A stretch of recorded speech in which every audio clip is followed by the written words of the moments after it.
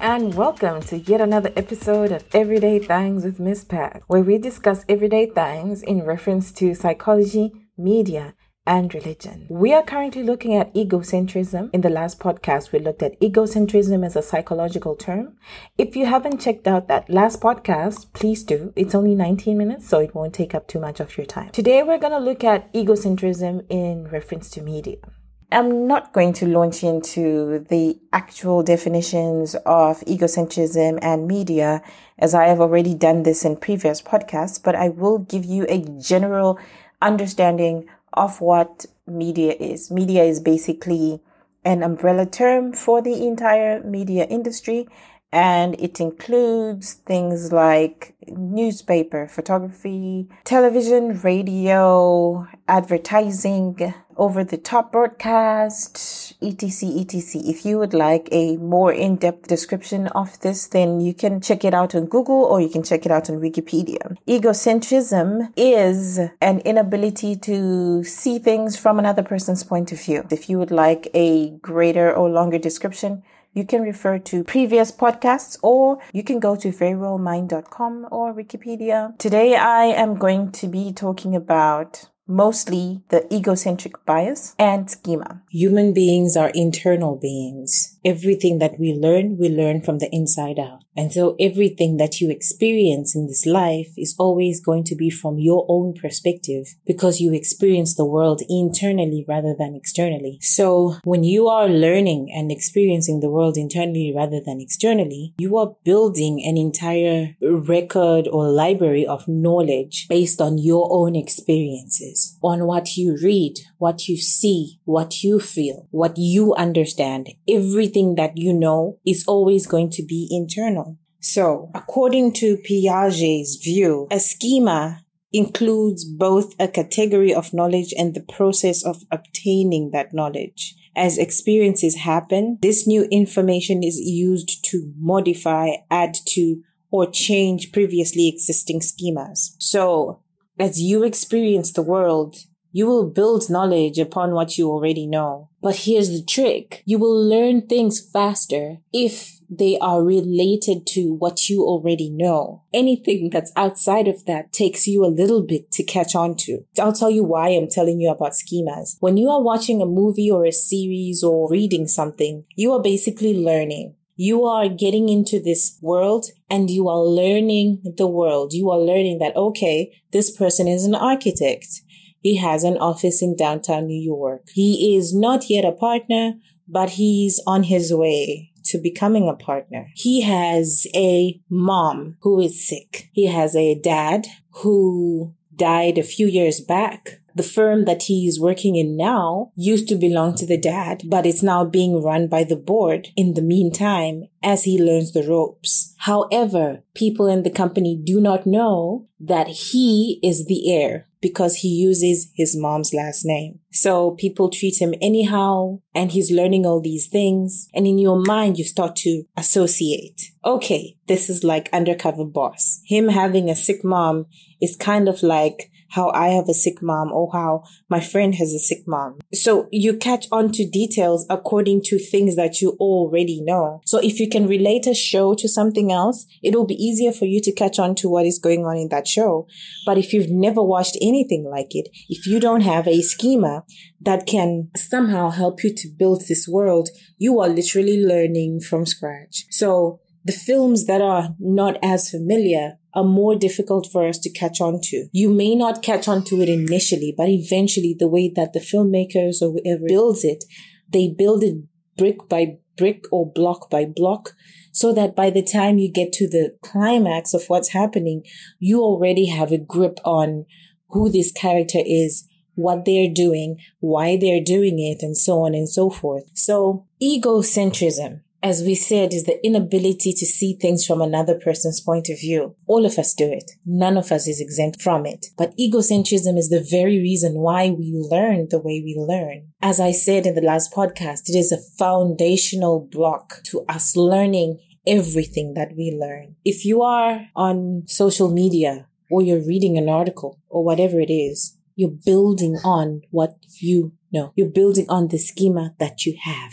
And at the end of the day, the things that you respond to are things that are usually closer related to what you already know or what you have already experienced. Why is this important for audience behaviors? Basically, audience behaviors are based on whether or not people can relate to what they are watching. Avatar, yes. Blue people, yes. Alien planet, basic story. Disabled man gets the opportunity of a lifetime to walk again. Gets into a society, brainwashed and told one thing by people. He gets in there, he actually learns that, they're actually good people. And the people that I'm working for are the bad guys. So he switches sides. Haven't we ever watched films where people switch sides halfway through?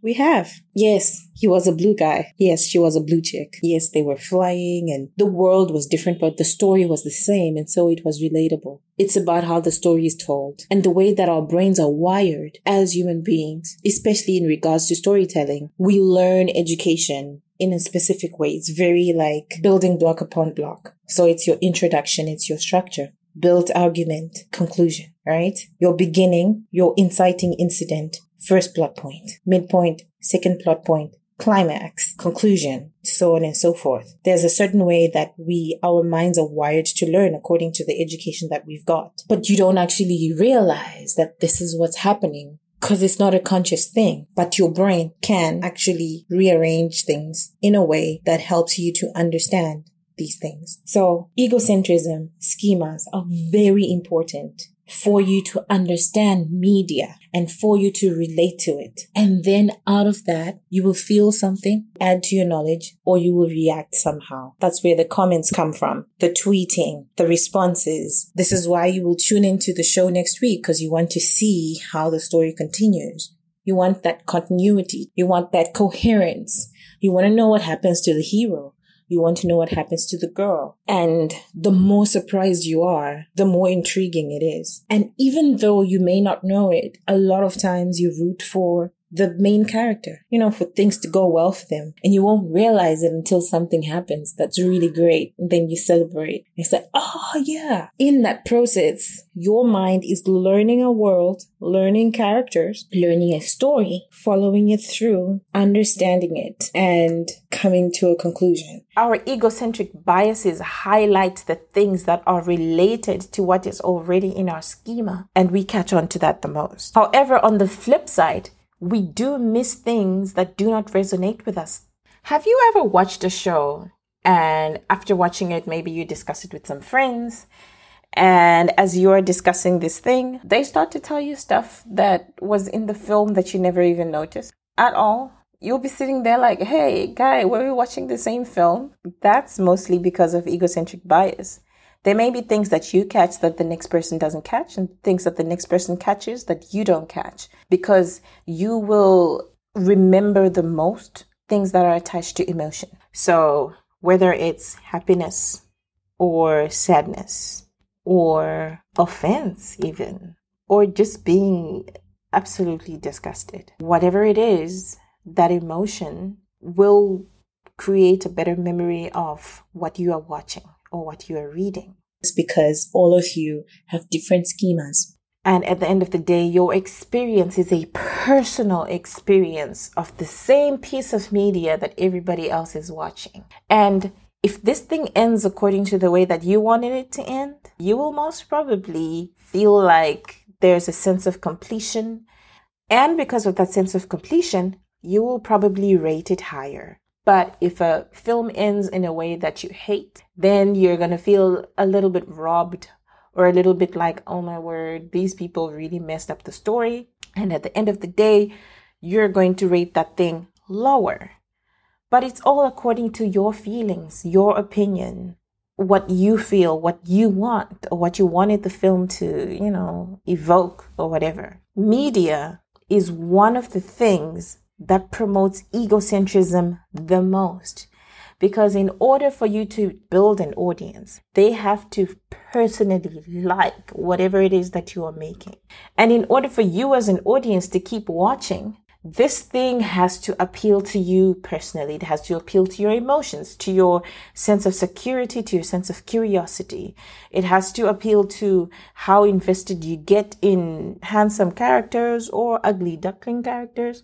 Whatever it is your preference is, it's about you. It's about your preference. It's about what your ego wants. The point in all of this is our brains are magnificent machines, blasting the whole time when you're watching something. You're not sitting there writing notes and thinking through things, but you're getting things, you're picking it up, you're picking up a story, because learning is internal, living is internal. Although we relate externally, things that you catch on to are dependent on you. Personally, you. It's your perspective. It doesn't have to be somebody else's. And in media, you are kind of liberated into accepting your own perception of something. This is just touching on the surface of what happens. It's not necessarily pointing through each and every single block, but it's to just give you like a broad stroked idea of how you understand and perceive and consume media as a viewer. All right, that's it from me. Bye.